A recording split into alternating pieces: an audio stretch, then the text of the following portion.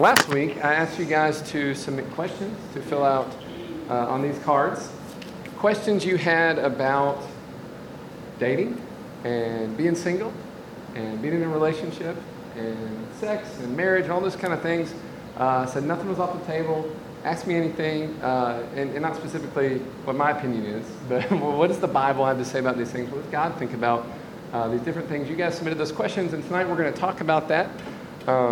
We're going to talk about relationship goals. We're going to talk about, what does the Bible say about our singleness, about relationships, about how to have healthy relationships. That's what we're going to be looking at tonight. So I'm going to pray, and then we can jump into it. If you have a Bible, we're going to spend most of tonight in 1 Corinthians chapter 7. So you can turn to that. The verses will be up there. Or maybe your neighbor has a Bible, and they don't mind you looking over their shoulder, right? Father God, thank you so much for an opportunity to be with our friends here tonight, God. God, today on Valentine's, where love, and in particular romantic love, seems to be celebrated everywhere in our culture, God. I'm thankful that we've got family we can come and play with and laugh with and have a good time with, God. God, I thank you for the promise of your word that you set the lonely in families, God, that you set each and every one of us into communities, God, where we can have deep and meaningful relationships, God. And thank you first and foremost for sending us your son, Jesus, so that we can have a relationship with you, Lord, so we can find our purpose and identity in you. God, I pray, Lord, that you would prepare our hearts to receive your word. Help us to learn something tonight. Help us to, each and every one of us, to take away something that we can apply to our lives, God, and better understand, God, your purpose and your plans for each and every one of us, God. We love you, Lord. We trust you. In Jesus' name, amen. Amen. So, how do you guys know who to date? How do you know who to date? How do you date in a way that honors the Lord? How do we choose who to marry? Right? That's other than choosing to follow Jesus, who you're going to marry is the biggest decision you're ever going to make. Right? The biggest decision you're ever going to make. If we're single, how do we enjoy and appreciate our singleness? If we're in a relationship, how do we have a healthy, strong relationship? How do we have a relationship that honors God, that glorifies God? How far is it okay to go physically with someone that I'm dating but I'm not yet married to? How can we prepare ourselves now to have a happy marriage in the future someday? And how do we even find a good person to date in the first place? Right? How do we find that person? How do we get that person to notice us? And most importantly, what does God have to say about all this? What does the Bible have to say about all these kind of things? And I believe with all my heart that the Bible, the Bible that we have the privilege to own, to read, is the inspired Word of God, right? That God does have an opinion on how we live our lives, and that we can turn to the Bible for wisdom. But I want to start by saying that the concept of dating, like the idea of dating, the way we think of it, will be totally unheard of to the audience in which the Bible was written, right? The way we think about dating, the way we think about going out on dates and getting to know somebody, and then like being exclusive, and then eventually proposing and getting engaged and then planning the wedding, that would have been totally unheard of to the people at the time the Bible was written. In fact, the way we do dating as a culture is a relatively new concept. It's only just been in the last 100 years or so that we do dating like this, right? Prior to that, marriages were arranged, right? Families would arrange, man, I want you, my daughter's going to marry your son, and we'll trade some cattle or some land. We're going to make it work that's mutually beneficial to each family. Parents would arrange marriages, families would arrange marriages, and dating the way we think of it, where you have any say in it at all, is really a relatively new thing. You know, in the thousands and thousands of years of human civilization, it's only in the last 100 years or so that we even do things that way. Because of this, you're going to find the Bible doesn't have a lot to say specifically about how you should date. Because again, marriages back then were usually arranged for you. Some of you guys might wish it was still that way, right? Like, man, I wish Dad, Mom could just like pick me out somebody, and I wouldn't even have to sweat. I wouldn't have to hassle with all of this. Some of you guys are like, I don't think I'd like who my parents would pick. But then just having that stress off your shoulders might be a relief. But when the Bible is written, we didn't date this way. So you're not going to find Bible verses that they're going to speak directly to dating scenarios that you dream up. But that doesn't mean the Bible doesn't have rich wisdom that we can apply into how we date, how we pursue relationships, these kind of things. Scripture is full of wisdom to help us navigate singleness, help us navigate dating, help us navigate relationships, full of wisdom about qualities that make someone a good partner and a good spouse someday. The good qualities to look for in a husband, to look for in a wife. It has tons of wisdom about how to have a healthy relationships, tons of wisdom about how to have a healthy marriage. And that's what we're going to look at tonight. We're going to look at those things. What does the Bible have to say about those things? We're going to thread in your questions. And some of the questions are pretty similar. So like I may answer your question, or I may answer one that's very similar to it, and just know that's also answering yours. And then there's some questions that I can only lovingly call miscellaneous. And if there's time, we'll get to those at the end. Anyway, so first we're going to talk about singleness. Man, most of you guys in here tonight and would qualify as single. And as far as the Bible is concerned, all of you except Jackie and I would qualify as single. If you're unmarried, you'd be what the Bible would consider a single person, right? So man, I've been with my boyfriend for 3 years. Well, biblically, you'd still be considered single because you're unmarried. Does that make sense? So when the Bible's given instruction to unmarried people versus married people, you would take the instruction of the unmarried person. Does that make sense? So singleness. First, what does the Bible have to say about singleness? Again, most of you in this room are single. Even though statistically, and most of you probably will marry at some point in your life, you're going to have huge chunks of your life where you're single. And a lot of you are in that season right now. And so what does the Bible have to say about singleness? What does the Word of God have to say? And again, like I said earlier, our main focus tonight is going to be in 1 Corinthians chapter 7. 1 Corinthians is a letter that the Apostle Paul wrote to a church that he planted in the city of Corinth in ancient Greece. Paul was a missionary church planter, so he'd travel from region to region, preaching the gospel, leading people to Christ, starting churches, getting those churches going, getting those churches semi-healthy, right? And then he'd move to the next region and start a new church. And then he would correspond by letters to these churches he'd planted, and again, several of the letters there in the New Testament are those kind of letters. 1 Corinthians is one of those. He's writing a letter to a church that he planted there in Corinth, answering questions they have. And here in chapter 7, he's answering questions specifically they had about sex and marriage and those kind of things. So we're going to look at 1 Corinthians chapter 7. We're going to bounce around in that chapter a little bit. We're going to start with verse 7. 1 Corinthians 7, verse 7. This is what Paul has to say. First of all, Paul was unmarried, right? Paul was single. He never married. Some of the disciples were married. Peter was married, but Paul, he was a single guy, which means he had a lot of time to do missionary stuff and plant churches, all those kind of things. But this is what Paul has to say. 1 Corinthians chapter 7, verse 7, he says, I wish all of you were as I am, meaning single. But each of you has your own gift from God. One has this gift, another has that. Now to the unmarried and the widows, I would say, it is good for them to stay unmarried as I do. And Paul says singleness is a gift. And honestly, man, if I had my preference, I'd say all y'all just stay single. It's so good to be single. And he'll say why, right? He'll explain why, and we'll get to why. But man, I just want that to sink in for a moment because it's so counter everything our culture throws at us that singleness is a gift. Man, we feel like if we're single, we're second-class citizens in this culture, right? A culture that so celebrates love, and particularly romantic love, and man, I'm not somebody unless somebody loves me, right? Man, what a terrible, terrible cliched thing to say, right? You are someone, right? Even if you're not in a romantic relationship, because God loves you, right? Because God made you. But that's the culture we're in, where the idea of singleness being a gift hits us kind of weird because, man, that's so different from the culture. That's what Paul's saying here is like, singleness is not something to look down on or despise. If you're a single, unmarried person, you're not like a second-class citizen to the married person or the person in a romantic relationship. Singleness is a gift, and we should view it that way. Here's how the Message paraphrase of the Bible puts this same passage. The Message says, sometimes I wish everyone were single like me. It's a simpler life in many ways. The people in relationships can say amen there, but they don't have to because they don't want to get punched out. He says, but celibacy, and again, in Paul's mind, if you're not married, then you're celibate. That means you're not having sex. He says celibacy is not for everyone any more than marriage is. God gives the gift of the single life to some and the gift of married life to others. Saying here, singleness it's not a bad thing. It's not a bad thing. Being single is almost, man, it's almost a bad word in our culture. Like, oh, you're single, why can't you find somebody, right?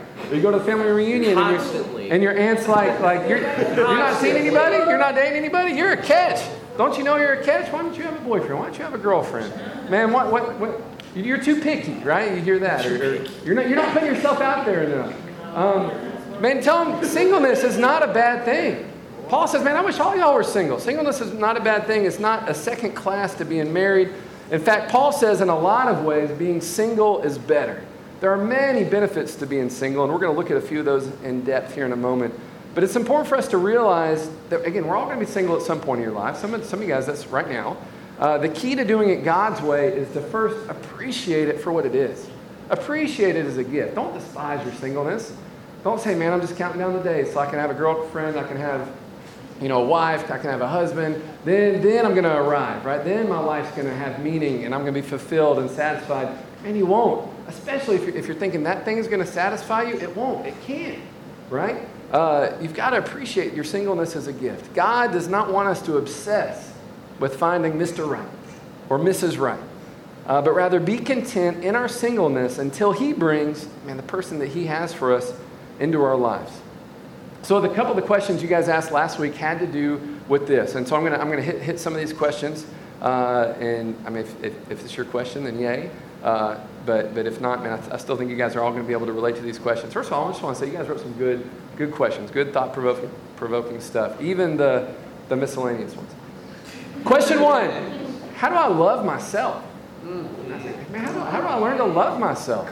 The Bible says for me to love my neighbor as myself. Well, what if I don't even love myself? Right? How do I be single if I can't even just be happy alone with my own self? That's me elaborating. The question was just, how do I love myself? Yeah. Question 2, when you have a constant longing for a significant other, how can you learn to love yourself? How can you learn to love yourself when you're surrounded by loneliness? So the most important thing that any one of us can do, single or married, the most important thing you can do is to define yourself not as the world does, but rather find your identity in Christ. And who does God say you are? The culture is going to have all kinds of ideas about who they think you are or who they think you should be. And one of the most important turning points in your life is where you're going to decide, I'm not going to let the culture define me. I'm not going to let the world define me. I'm going to find my identity in Christ, who God says I am, who the Bible says I am, and I'm going to stand on that. Right? If there's anyone here tonight that says, man, I don't know that I've found my identity in Christ. I'm not a Christian. I've never put my trust in Jesus that way. And I invite you to try that. I invite you to pursue God, to pursue Jesus, to come to know Him, to pursue a relationship with Him. Because more important than any earthly relationship, certainly more important than any romantic relationship you're ever going to have, is your relationship with God, your relationship with your Creator, the God that made you, the God that loves you, the God that loves you so much, He was not content for you to be separated from Him by all your sins and all that you've done wrong. But He sent His Son Jesus to die on the cross so that Jesus could take your punishment, so God could extend you grace and mercy and forgiveness, adopting you as His own child.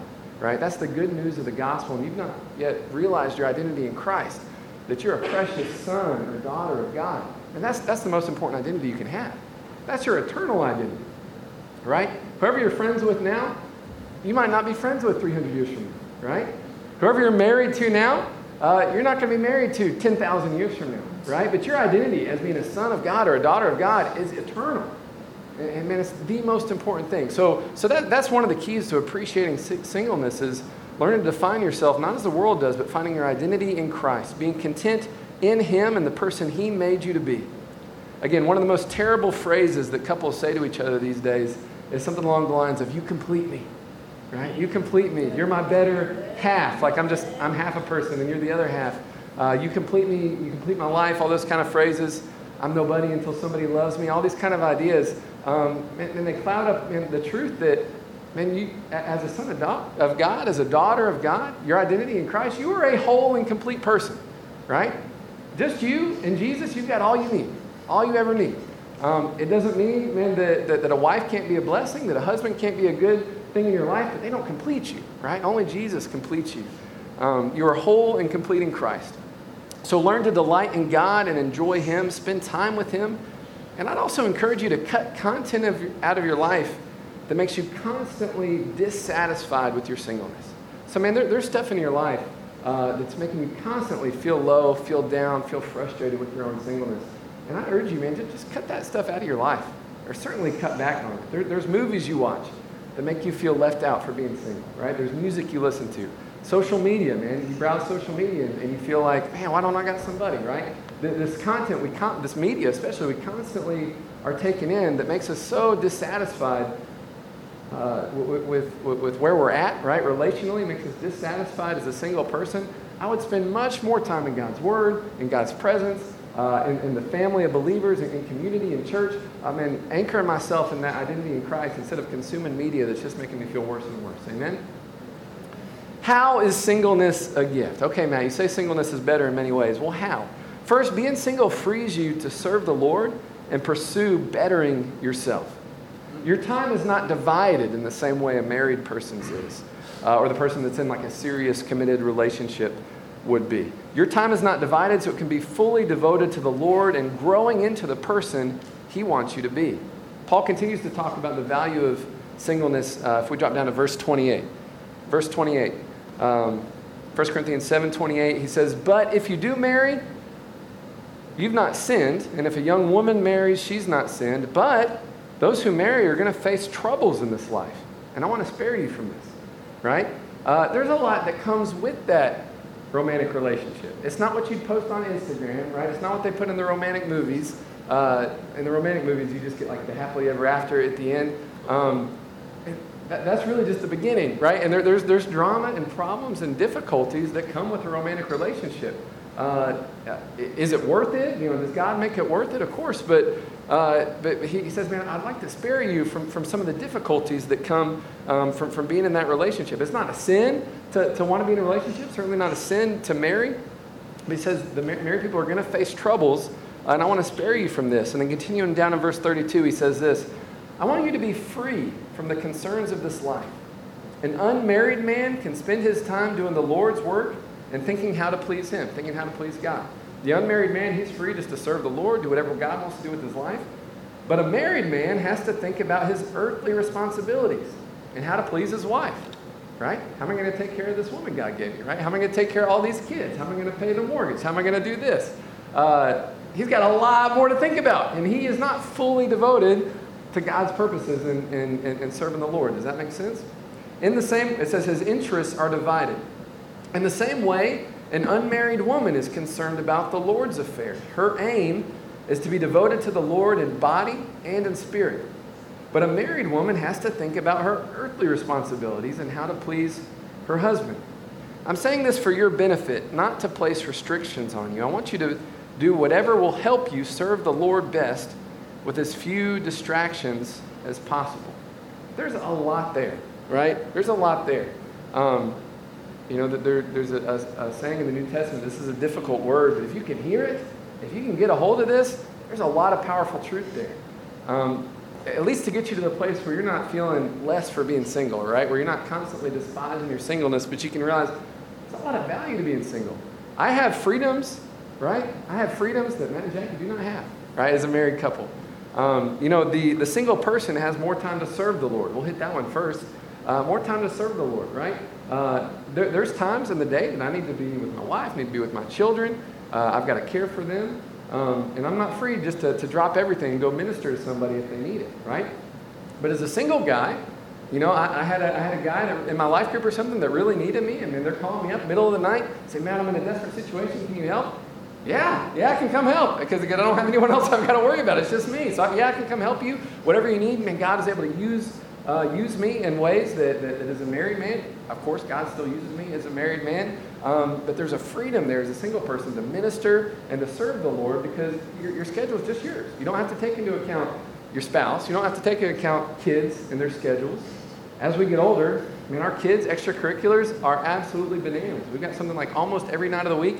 Some nights it's multiple things, 2, 3 things, and so it's like a logistics problem every time, every afternoon. Like, man, how do we get the one to ballet and the other to track practice, and then the one has piano, and it's like one of those logic problems that you have to do about how to get all the animals across the river, right? That's every day as a dad. Every day as a mom and dad is trying to solve those problems, and while the kids are like yelling at each other and you and trying to kill each other in the back seat, right?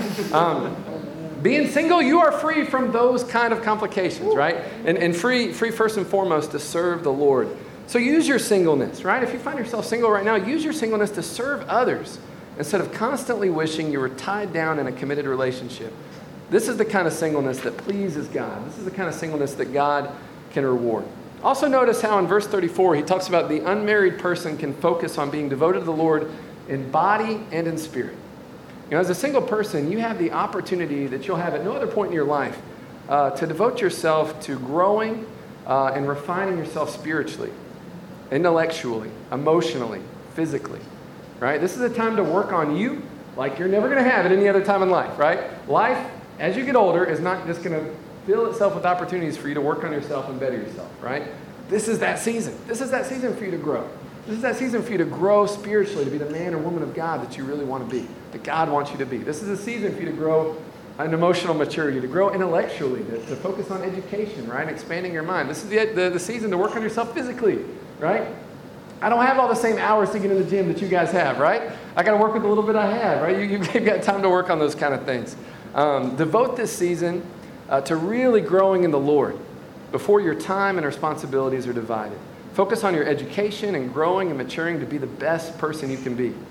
Some of you guys are so desperate to find Mr. Right, to find Mrs. Right, but if you're honest with yourselves, where you are right now, the person you are right now, is that the person that the man of your dreams or the woman of your dreams would want to marry, would want to be with, right? Or do I still have work to do on me?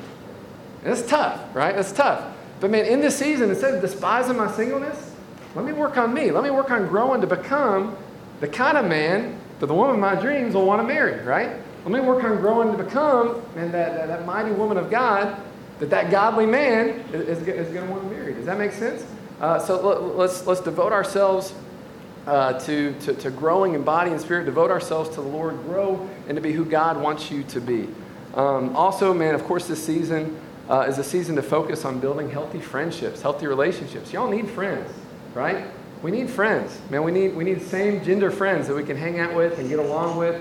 Man, we don't want to get a spouse and they be our only friend. That's not healthy. That's not good, right? We need friends outside of that. And this is the season where we work on building those friendships, building those relationships. And even once we get a boyfriend, get a girlfriend, we still want to maintain those healthy friendships, right? Don't be that person that gets the boyfriend or gets the girlfriend and then they drop all their friends.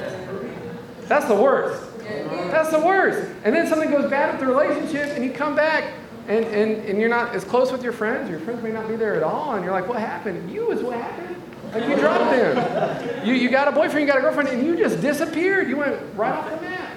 Nobody knows where you were because you got so focused in on that relationship. Don't be that kind of person, man. Focus on building those friendships. You're going to need those friendships, and even carrying on into marriage. You're going to need, man, those same-sex friendships, people you can hang out with, people you can talk to, do stuff with. That's not your wife. That's not your spouse, right? That's not your husband. You need that in your life. It's healthy for you to have that. A question that no one asked, but one that really bothered me when I was a single guy, so I'm going to throw it out there, was, okay, so Paul said, some of you have been given the gift of singleness, and some of you have been given the gift of marriage, and so the question that I had is, well, how do I know which is which? Like, how do I know if God's calling me to lifelong singleness, right? Like, maybe God wants me to be single forever. There certainly are people that are single forever. Paul was single forever. Jesus died single, we already said. Like you can have a whole full life and be single, right? Right? And so how do I know if God's called me to single? This is a problem that really bothered me because I didn't want to be single. Right? So I would talk to my Chi Alpha pastor when I was a Chi Alpha student, and I'd say, Pastor Chuck, how do I know if like I'm called to be married or called to be single? Like, how do I know I'm not just going to walk this earth lonely forever like the Incredible Hulk, right? How do I know God's got someone for me, right? Because I didn't want to just buy into the cliched cultural stuff of there's someone out there for you.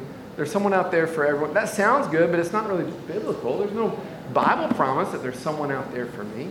Our concept of the one, right, is largely a cultural construct. That's not a biblical thing. And so I was like, well, how do I know for sure then that God does have someone for me? Or how do I know I'm not called to singleness? And Chuck's wisdom, man, the stuff he spoke in my life really, really helped, is that in a way, your heart, your desires are kind of an internal barometer to your calling.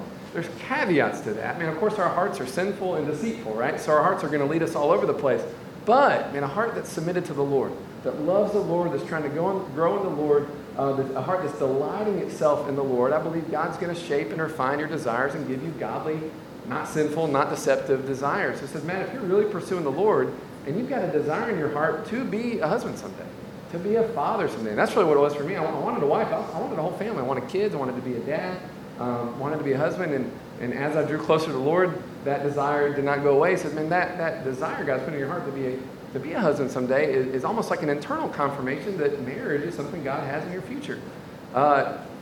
When he's going to bring that person along, I can't say, right? And really, you shouldn't be focused on just looking for her. You should be focused on growing in the Lord and making the most of your singleness. But you don't just have to worry, I'm going to be lonely forever, right?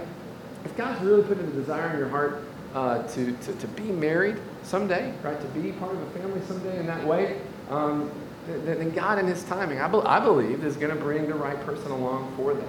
The people that are lifelong single, God gives them the grace for that. He gives them the gift of contentment for that they're not desperate and miserable their entire lives, right? They're not 80 years on this earth constantly longing, right, to have somebody, that God gives them a special grace to be single. Does that make sense? Okay. So you've learned to be content being single, right? Check. You guys all have that now. You're masters of that. You've learned to be content being single. You're complete in Christ. Your identity in Christ is secure. But then you notice somebody. You notice somebody. Man, in the drama when O'Shea noticed Dion walked by him, he did. He was rolling and flipping. That was great. I love that. So again, you're not half a person. You're complete. You're whole in Christ. Amen. But you notice somebody. Let's talk about dating. Let's talk about, man, how do we pursue people in a godly way? Going back, in the same chapter, we're going back to verse 9. Paul says this. Paul says, yeah, it's better to remain single, but most of you won't remain single, right? So here's some wisdom for that.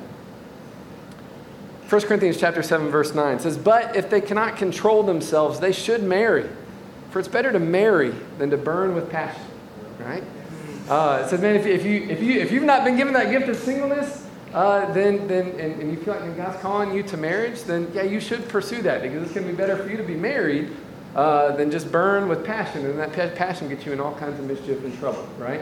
It's better for you to pursue marriage. But how do we pursue marriage? Again, we're in a culture where most of y'all's parents are not going to arrange your marriage, right? Is anybody, their parents going to arrange their marriage for them? It's like, it'd be nice. They're trying. Yeah, they're not from lack of trying. No, most of you are going to have to pursue. You're going to have to figure that out. You're going to have to meet somebody. You're going to have to pursue a spouse. For those of you not called to lifelong singleness, when the day comes that God does bring that person along, what should that look like? How do you date someone in a way that honors the Lord? How do you have a godly relationship where you're pursuing marriage with someone? Again, not just dating just to date. Not just dating to have a good time and then moving to the next girl and the next girl and the next girl.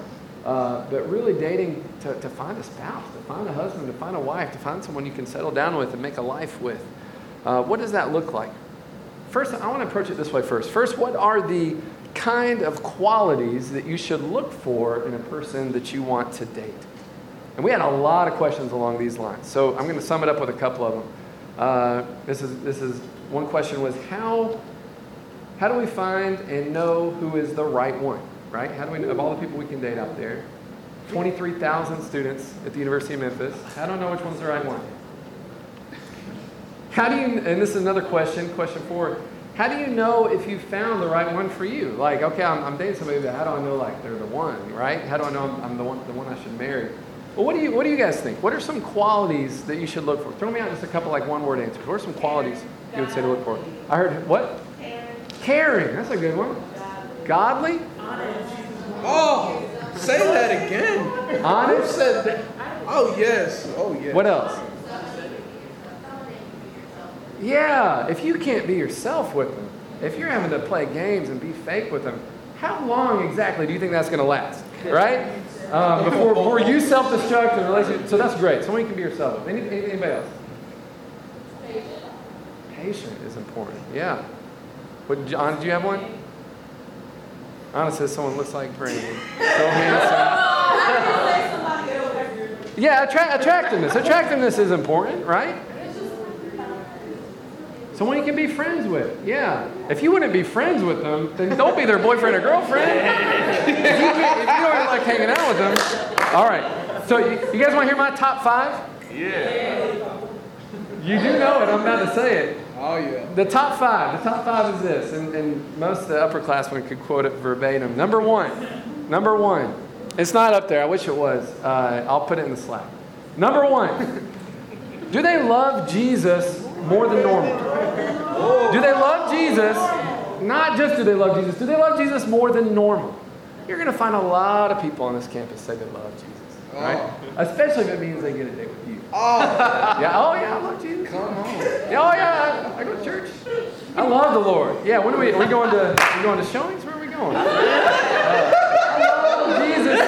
No. Not just love Jesus, because you're going to run into all kinds of people. All kinds of people that are going to tell you they love Jesus. You're going to run into a lot of people that are going to identify as Christian, hear me, but don't have a personal relationship with God.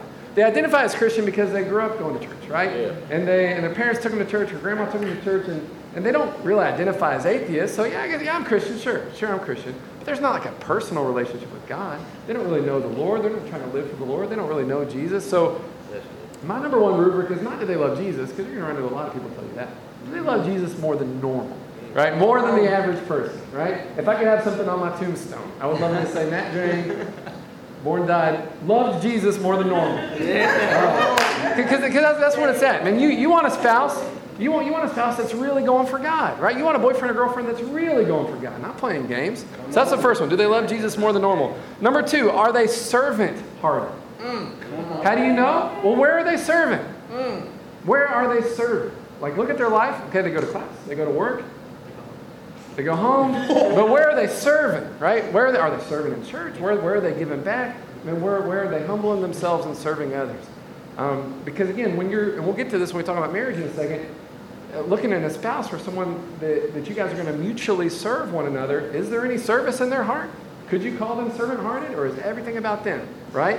So are they servant-hearted? Yeah, baby, I'm servant-hearted. I'm so servant-hearted. Okay, where are you serving?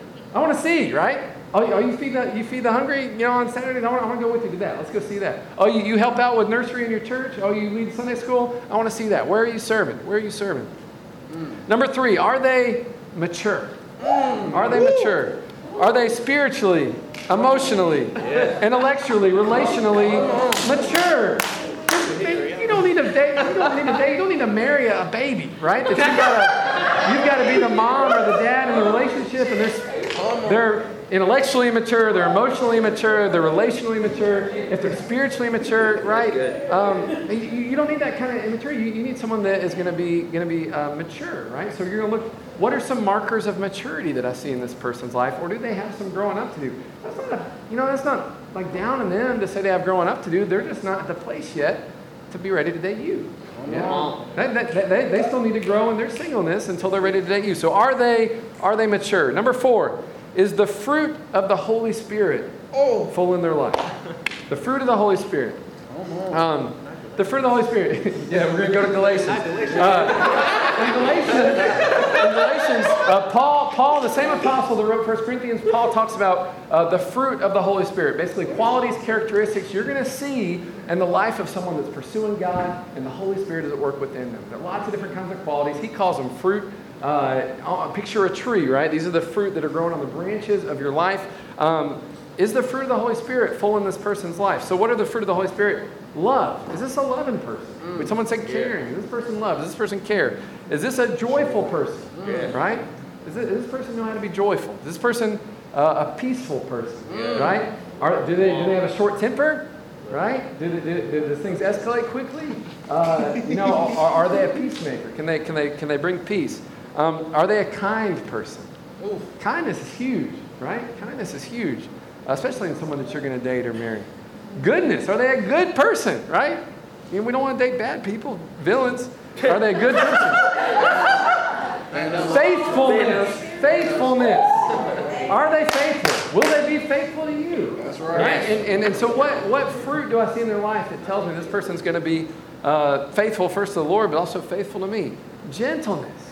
Man, I want to see, and for you guys, someone that you're going to pursue today, I want to see that their life is full of gentleness, right? That they're going to be gentle to you. That they're not going to be rough with my kids, right? I want them to be gentle with you. I want them to be kind, humble towards you. Is that fruit of gentleness in their life? Because if I see someone that's not gentle, that's not a tough guy. That's not a strong guy. That's an immature guy, right? That the mature person can be gentle. Because they know they're strong. They don't need to prove it by roughing up other people and pushing around other people. They can be gentle, right? Because they trust God's in control. Amen?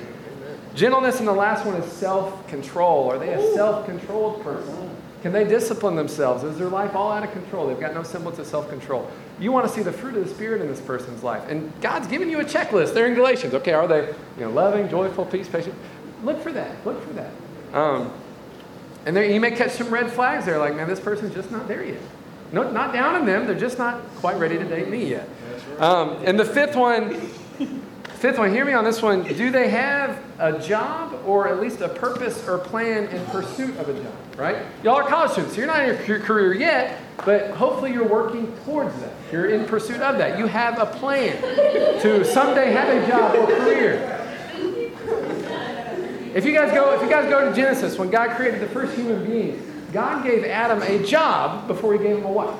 Right? He gave him a purpose and a calling before he ever got Eve. In the same way, before you're ready to think about this is the person I want to marry, form a life with, what trajectory does God have you on as far as stuff like career and job and those kind of things? It's not that you have to have it all completely figured out. And certainly, God knows we didn't have it totally figured out. But it helps to know that they're on that track. I mean, do they have a job? Or are they on their way to a job? Or are they just kind of bumming around and they basically just a child still? They're just not grown up yet. Okay? I mean, you want to say, do they have a plan? Do they have a purpose? Is it a purpose I can come alongside? Or is it a purpose that doesn't really mesh up with where God's calling me? Because if your callings are at odds, you're not going to have a happy life, right? So that's number 5. Do they have a job or at least a purpose and a plan in pursuit of that job? The book of Proverbs is also full of advice, qualities you can look for in a godly husband and a godly wife, a wise husband, a wise wife. For the sake of time, I may just drop a link for that for you guys. As you go through Proverbs, man, there's going to be verse after verse after verse about, man, a godly wife is like this, a godly husband's like this, a wise husband's going to be like this, a good wife is going to be like this. And I'll drop a link to that. There's lots of good qualities that you guys can look for and say, hey, does this person line up with that? Again, the book of Proverbs is full of things saying how a man should be. So you ladies can look and say, okay, is he a Proverbs man, right? Or is he just an immature worldly man, right? For you guys, man, the book of Proverbs also has a lot to say about godly women. Is this a godly woman? Particularly the last chapter of Proverbs, Proverbs 31, is all about the godly woman. The godly woman. You can look at these qualities and say, man, this is the kind of woman I want to marry. This is the kind of woman that's going to make a happy home for me to live in. In addition to Proverbs, for you girls, can look at 1 Timothy chapter 3. 1 Timothy 3 is where Paul lays out the qualifications for someone to serve as an elder in the church, right? How do I know if this person's mature enough for leadership? Man, well, those are good character qualities to look for someone that you're going to date too. Again, I can send you guys that link later. For the sake of time, we won't spend a lot of time there. So, how do you start a new relationship with someone that has these qualities, someone that you can see yourself marrying? How do you start that relationship, right? It takes courage. It takes courage to go up and talk to them, to let them know how you feel, to let them know that you're interested. And I'd encourage them to pray about it. Say, hey, I'm interested in you. I'm interested in dating you. I'm interested in getting to know you better. I think you're an interesting person. I want to get to know you better. Can we hang out? Right? Can we hang out? I say interesting. Just so you don't fall on the worldly thing of just kind of complimenting their looks. You hear what I'm saying? Like, man, you're fine. I want to get to know you better. Man, find a quality that's not their looks, right? To say that is what is intriguing you, interesting you. You may be attracted to them, and I hope you are, but that's don't lead with that at least. But yeah, it's gonna involve talking to them and let them know you're a Christian, you're a believer. Let them know that you want to pray about it. Invite God into the situation. Say that, God, do you want us to date. I told Jackie that I was interested in her, and she was not yet ready to hear it, and she yelled at me.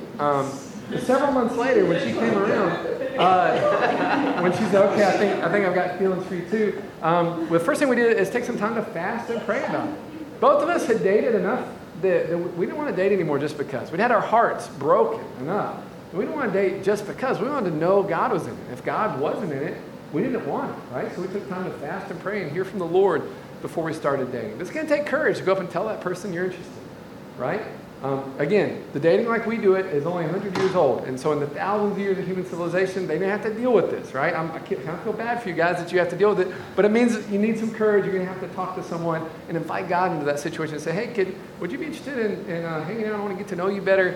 And can we pray about if God has more for this," right? And a mature woman is going to give you a mature answer to that. A mature man is going to be able to respond maturely to that. You guys hear what I'm saying? Once you've started dating, how do you build and maintain a healthy relationship? The short answer is it involves a lot of talking. A lot of talking. Communication, right? Talking, getting to know the other person in the context of purity that's going to keep Jesus at the center, right? Keep Jesus at the center. Keep that context of purity and keep those lines of communication open where you guys are talking, getting to know each other better. We had several questions from you guys last week along the lines of how to keep God in the center of your relationship. Here's one. Question 5, how do you go about bringing God into a relationship, and how do you keep him there? How do you bring God into a relationship, and how do you keep him there? First of all, I'd say, man, get God into the relationship ASAP, like from jump, like be saying, "Hey, let's pray about this, let's invite God into this situation." But as you guys talk about the Bible. Man, what's God teaching you in the Word? Man, what did you learn at Bible study this week? What did you learn at Life Group? What did you learn at church? What's God doing in your life? What's he growing you in? Talk about the Bible, pray for one another, serve together, find somewhere you can serve together, right? Find a ministry that you guys can serve in together, serve the local church together, serve Chi Alpha together, and serve your community together. And these are great ways to begin to build that healthy relationship and keep God at the center, keep God focused. Question number 6, this is another question one of you guys had. Do you think that being in 2 different denominations would cause relational problems? And when you get married, can you continue going to separate churches, or should one leave their church? Just being honest, I think it could cause some difficulties. But if they really love the Lord, then these are problems that can be overcome. If they really love the Lord, then you guys can overcome this with patience and understanding. Jackie and I came from different denominational backgrounds. We're both Christians. She loved Jesus more than normal. In fact, that's one of the first things that caught my attention. Obviously, you see the physical attractiveness first before you know anything about her. But the thing, man, like pretty people are everywhere, right? Pretty people are a dime a dozen. I wanted a quality woman, and so one of the first things I noticed about her was she loved Jesus more than normal. And I saw her every day in Starbucks having her quiet time, Bible open, notebook, journaling, praying, talking to the Lord every single day. I mean, saw her worship, saw her really love the Lord. So I knew she was a Christian, knew she was a believer, but we did come from different denominational backgrounds. And so as the dating relationship kind of became more of an engaged relationship, that was a discussion that we had. It's like, all right, are we going to be more in this denomination? Are we going to be in this one? Are we going to be in this church? That church? Or if we're going to pursue Chi Alpha, it means we're going to affiliate with this particular cooperative fellowship. And so we had to weigh those kind of things. I do think that you really need to go to church together once you're married, though. So you guys are going to have to land on one. It's not good for you guys to wake up Sunday morning and go to 2 different places. I don't think. That's my personal opinion. I think probably it's best for the whole family to go to the same place. But yeah, be patient, be flexible with each other. But man, if you guys are both believers and mature, you'll be able to work that out. But end of the day, you probably won't need to land at the same church, I think. Question 7. What does the Bible say about if you're in a relationship with someone who isn't exactly on the same spiritual level as you, but they're still showing signs of trying? Should you stay with that person, right? So, okay, Matt, they love Jesus, but maybe not more than normal, or they're just younger spiritually than me, right? That they're just not quite there, and we're at different spiritual levels, and maybe that's causing some conflict. Do I need to let them go and find someone that's more spiritually on my level? Or if I can tell they're trying, do I need to be patient with them? Do I need to stay with that person? Or should you stay with that person? This is a tough one. I feel like this is probably a case-by-case one. I'd say possibly. If they really are trying to grow, we're all going to meet each other at different places on the journey, right? If they're really going for the Lord, then possibly it's going to work. If they're not really going for the Lord and you guys are really spiritually off from each other, it's going to cause a lot of conflict, a lot of problems, and honestly, it's probably not going to work. The Bible has a concept about being unequally yoked, right? And often that's applied to like Christian with a non-Christian. But maybe it can also apply to someone that's extremely spiritually immature and you're going hard for God and they're just not there, right?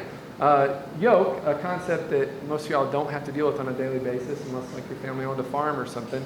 It's the big wooden or metal thing that goes around the neck and shoulders of an animal that's going to pull something to pull a cart or to plow up a field, something like that. And a common practice in Jesus' day would to be yoke two animals together. So you guys have seen this like the long bar, and you've got like two oxen or two whatever animal, and they're pulling the thing side by side. And Jesus says, man, it's not good for us to be unequally yoked, right? Like you want the two oxen that you've gotten together kind of about equal strength. If one's way stronger than the other, you're going to do circles, right? You're not going to get anywhere. You're certainly not going to get where you're trying to go. He says you're going to want to yoke equally also in your relationships in life. This is not just romantic relationships. This is your business relationships and other kind of pursuits. If you really join your life with someone that has different values from you, it's going to be a bad time. It's going to be tough. But particularly in marriage, again, the closest human relationship you're going to have, you guys are going to want to be on the same level, on the same page. So again, if they're really working on it, man, it's possible. They'll get there and it'll work. But if they're not, and you guys aren't in the same place spiritually, then that's probably not going to be a good situation. Another common question that we hear a lot, and there's certainly several questions that were in this vein, how far can a dating couple go physically? What should our boundaries be, our physical, our sexual boundaries be in relationships? That's what we're going to talk about now is boundaries. To put it another way, how far can an unmarried person go sexually before it's considered a sin, right? Where is that line? To touch on it briefly, the Song of Solomon in the Old Testament encourages us not to awaken love before it's time, right? Don't get all excited. Don't awaken those feelings, those urges before it's time. The issue, again, for all of these how far can I go questions, is not where is the line, but when is the time, right? It's not how far can I get to the line. It's when is the time for these kind of things. And the time for any and all sexual activity is marriage and not before, right? For all sexual activity, the time is marriage and not before. It's not for when you really, really love the person, right? It's not because he paid for a really expensive date.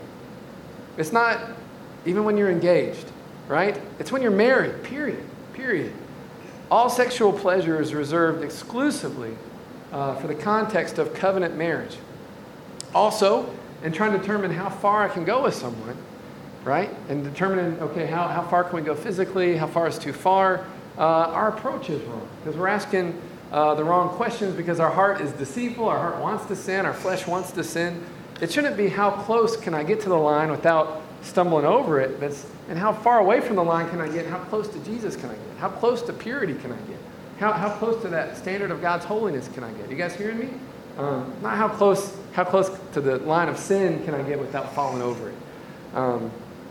Again, not where is the line, but where's your heart? Are you trying to grow closer to Jesus? Right? Are you trying to live a life that pleases Him in holiness? Or are you trying to see, man, how much borderline sin can I get in my life before He's real mad? Right? We should be pursuing Christ and pursuing purity. If we go back to verse 1, again, 1 Corinthians 7, verse 1, Paul answers a question, again, that many young Christians were asking him. I said this letter is in response to questions that the Corinthian church asked him. Paul's answering those questions. Again, Christians were asking him them. Christians are still asking this for today. Just point blank, Paul, is it okay for unmarried people to have sex? Is that okay? 1 Corinthians 7, verse 1 and 2. Now for the matters that you wrote me about, right? He says, I'm answering your question. It is good for a man not to have sexual relations with a woman. Man there from the Greek we know meaning single, unmarried man. And the way the Greek literally translates is a single man should not even touch a woman. Should not even touch a woman. Now the context here is touching in a way that leads to lust and sexual sin, right? It's not forbidding high fives. and sideline. It's like, it's not saying, I can't even touch a woman or I'm sinning. It's sexual touch. It's sexual touch, right?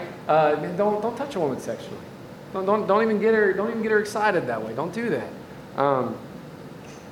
He says that satisfaction for our sexual desires can only be satisfied by our spouse in marriage. And for that reason, each man should have sexual relations with his own wife and each woman with her own husband. The only context that the Bible approves for sexual intimacy is marriage. Again, this is not to condemn any of you guys that have already been sexually active or currently sexually active, but man, hear the truth of God's word. Sex is for marriage, right? So if you've been sexually active, my encouragement to you is from this day forward, remain pure to your wedding night, right? If you're sexually active in a relationship right now, my encouragement to you is stop. Stop, right? Live a life that pleases God. God will bless you for honoring Him in that way in the future, right? It's going to be worth it to save that, to wait for marriage. We might have already messed up. What does it matter if I just keep on doing it? It matters. It matters. And when we sin sexually, man, we're heaping all kinds of negative consequences on our life, and we're bringing a curse under our life, a curse under our relationship, into our relationship with God. It's never too late to come to God, to repent, to say, I'm sorry, to turn around and say, God, I'm not going to do this anymore. And when we do confess our sins to God, He's faithful and just to forgive us and cleanse us of all unrighteousness, right? So that you can be pure, you can be clean going forward. But it's important to stop doing the sin that you're doing, right, that offends God. If we look at 1 Timothy chapter 5, verse 2. 1 Timothy 5:2, Paul teaches Christians to treat members of the opposite sex as they would their brothers or sisters. 1 Timothy chapter 5, this is the second half of verse 1 and then verse 2. It says, treat younger men as brothers, older women as mothers, younger women as sisters, and all with absolute purity. Right? And all your relationships should have absolute purity. So if you're not married, they're not your spouse. Right? If the wedding ring's not on there yet, if you've not stood in front of your family and God in them and said, I do, they're not your spouse yet, right? But they're your brother and sister in Christ. And you need to treat the opposite sex with absolute purity. So in regards, again, taking it back to what are our boundaries? I mean, how do we treat the person that we're dating? What should those physical boundaries be? How would you treat your brother or sister? How would you treat your sibling? Brothers and sisters can talk. They can serve together. They can enjoy each other's company. There's plenty of acceptable, non-sexual ways, man, to build and invest in a relationship. And again, like, don't be hyper literal. Like, I know that you're like, I want to do a lot of stuff that I would do on a date with my sister, but that's not like a sexual thing. But just kind of think about it that way. Like, the sexual part of our lives, man, we're going to save that for marriage. There still leaves a lot that we can do to enjoy each other's company. You guys hear me? Again, our story, when we started dating, when we both heard from the Lord and felt like God was saying, giving it the green light, be okay. And from day one, I remember where we were sitting, parked in front of her dorm in the car. I think we were dropping you off after we'd been driving and just kind of talking and hashing things out. And I said, okay, I said, okay, I'm going to start calling you my girlfriend now, right? Like, we figured out, like, God's on board. God's on board with it. He wants us together. We feel at least like He's okay with us being together. Can I start calling you my girlfriend? She said, yeah. And I think not even a few minutes after that, it's like, does that mean we're getting married someday? And at least that we're moving towards that. Like, we're not going to date just to date, but like, we're going to treat it like we're going to get married someday. Maybe we do, maybe we don't, but we're going to treat it that serious, and we're going to have healthy boundaries. We're going to make sure God's at the center, those kind of things. So we want a good relationship. We want a good, healthy relationship. Jackie had a boundary. She had a rule that she let me know real early. She had a boundary. She was not going to kiss on the lips until her wedding day. Right? That's a rule that she had, just a personal purity thing. I don't think she might be sharing. It's not like she was a super goody two-shoes, holier than thou thing. The both of us had dating relationships in the past where we had messed up sexually, where we had crossed those lines that we shouldn't have crossed. She knew, she was probably wiser than I was. She knew herself. She was like, if we start doing that, it's going to be hard to draw the line before we end up doing something we're not supposed to do. So I'm going to draw the line way over here so we don't even have to worry about it. And at first, I was just so happy she wanted to date me. I was like, whatever you say, I can handle that. But several months into that, I was like, this is really hard because I did want to kiss her, right? This is really, really tough. And so I'm respecting her. I'm not just going to kiss her. I'm not just going to kiss her anyway and get punched in the face or something. But I said, this is really hard. God, and I had to pray, God, would you also make this my conviction too? Like, I need to also have that same conviction for purity, or else it's not going to work. Because we ended up dating 3.5 years. We got married after we graduated college. And 3.5 years, without God's help, right, to keep that boundary would have been really difficult. But I can tell you this, God really honored that. God really, really blessed our life, our relationship. I feel like He blessed our marriage because of that commitment. Now, I'm not trying to prescribe that to you guys, right? This is not legalism. I'm not telling you don't kiss on the lips until you're married. But be serious about your boundaries, right? I mean, I wouldn't say like, okay, if it's not intercourse, it's fair game. No, that's too close. If it's getting you sexually excited, then that's not good, man. Save that for marriage. Save that for marriage. And figure out what the boundaries are for you and be clear about those boundaries. Be clear about those boundaries. Because we weren't kissing, we had a lot of time just to talk, right? And really get to know each other. Our communication was on point. I had roommates. We had roommates and friends that their dating relationships, they would just make out all the time. You guys have these friends that their faces are connected to the other person's faces, and that's it. If they're together, man, they're kissing, they're making out. But these relationships were not healthy because basically they were strangers. They only kissed. It was only the physical. They didn't know each other, right? Having those clear boundaries left us a lot of time to talk, and we could really know each other well, know each other's hopes and dreams, make sure we're lined up in purpose. You guys hearing me? Man, we had time to serve the Lord together, right? And we really made serving God together a priority. We served in Chi Alpha, of course. We both served as life group leaders in Chi Alpha. If Chi Alpha had any kind of outreaches or service projects or anything, we were there. We served in the local church. We volunteered at a couple different youth groups as youth leaders, but we served together. If you're serving God together, man, that gives you an activity to do together that you're not going to wind up in a bad situation. We did things together in groups, right? We had times that it was just the two of us. We tried to be careful that in those times we were smart about it, leaving doors open, being in public, that kind of thing. A lot of our hanging out time was in groups of people, groups of friends, that kind of thing. To get to know the other person in the context of what are they like around other people, right? Because people can play games when it's just you and them, right? Get them around their friends when they can't fake like that, right? And then see what kind of person they are. Here's some more questions that you guys asked. Question number 8, when do you talk about saving yourself for marriage? Like, when in the relationship do you have that talk? When do you talk about sexual boundaries with someone that you're dating? As soon as possible. As soon as possible, right? The first date, the first conversation. And let them know where you stand on this.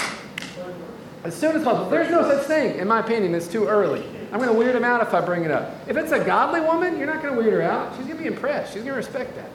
If it's a godly man, he's going to respect that. If he's immature, he's not going to respect that. You guys see the difference here? That ain't your one. That's not the one. I'd bring it up on the very first date. That's my opinion. As soon as possible. Question 9. I know sex before marriage is wrong. Currently, I'm sexually active with my partner, and I want to stop, but he doesn't. What should I do? Break up or get married? Those are your only options. Break up or get married. Honestly, it's probably break up. It's probably break up. If you want to stop and he doesn't respect that, he is not the guy for you. If you're saying I don't want to keep doing this and he's pressuring you to do that, he is not the guy. He is not the guy. That's right. I'd break up. I would. This is the very thing that causes Paul to transition in 1 Corinthians 7. He says, yes, in my opinion, singleness is better, but if you're unmarried, and you need to be abstaining from sexual activity, there is an appropriate outlet for those desires, and that's marriage. And then he goes on in the chapter to talk a lot about marriage. I've got more notes, but for the sake of time, I may stop there. But you guys can read through this letter later. See what he has to say about marriage. See what he has to say about and how you should treat your spouse. What the sexual relationship should look like in marriage, and what serving one another looks like, what a godly marriage looks like. Just a couple quick things. A godly marriage, that commitment to serve one another, to put the other person's needs ahead of your own, And sex in this context helps us to grow closer to our spouse, to learn to love and serve them better.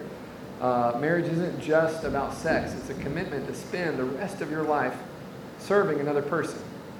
This is God's design for marriage, and that's how you have that healthy, godly marriage. Is finding someone that you can love, you can help them to grow in the Lord, and you guys can serve one another. Again, your question might not have gotten answered. There are a couple of these miscellaneous questions. Brandon, did you want to ask these? Or do you just want me to read them out? Okay. So again, these are off the wall. We're gonna wrap up with some of these. Some of them are funny. Some of them are fun. Some of them are actually serious. Was Cupid a Christian? Cupid, the fat baby with the wing. Was he a Christian? No, Cupid was not a Christian. Cupid is a Roman deity. He was one of the gods of love. He was the son of Mercury and Venus. Venus was the goddess of love. Mercury and Venus' son was Cupid, and he'd shoot arrows at people and make them fall in love. But no, he's a Roman deity, not a Christian, not a believer, not existing. Not even close. Not even close. Yeah. We touched on this a little bit, just on the question, is there such a thing as Mr. and Mrs. Right, and how much of that is cultural? A lot of it is cultural. I do believe that God's going to guide you and direct you, and has an opinion on who you date and marry, and that you should pursue that in prayer. But that also we can get so obsessed with that concept that we miss out on God's grace and the amount of work any relationship with, even if it is Mr. Right. A marriage is work, right? Even if it is Mrs. Right. A relationship is work, and we need God at the center, and we need His grace. Why are people so afraid of commitment? People are selfish. That's it. Yeah, they're selfish. Until they mature, they're going to continue to be selfish. The mature person is going to understand the value of commitment, understand that nothing good in this life comes without commitment, right? So once you grow up a little bit, you mature, you'll be ready for commitment. I like this one a lot. This can be the last one, because I think we basically answered that one earlier. How do you discuss finances with your future spouse? I think this is a good one to discuss early. Not as early as the boundaries one. That's for state, right? That's for state. But finances, you're going to want to talk about early, because that is something that's going to affect your relationship together. It's certainly going to affect your marriage. Y'all want to be on the same page with what are our goals financially. Do we want to save? Do I want to spend every cent of my paycheck the second I get it? Right? These are things that are going to cause a lot of fights if y'all are not on the same page about it. Are we going to obey the Bible? Are we going to tithe? Are we going to give?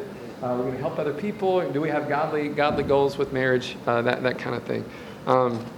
Again, thank you guys so much. It was fun to kind of go through these questions and hear kind of what was concerning you guys. And I definitely want to do this again in the future. Jackie has something. You guys talking about the first kiss. Okay, so we dated 3.5 years and did not kiss on the lips till our wedding day. Some of you guys know Pastor Chuck.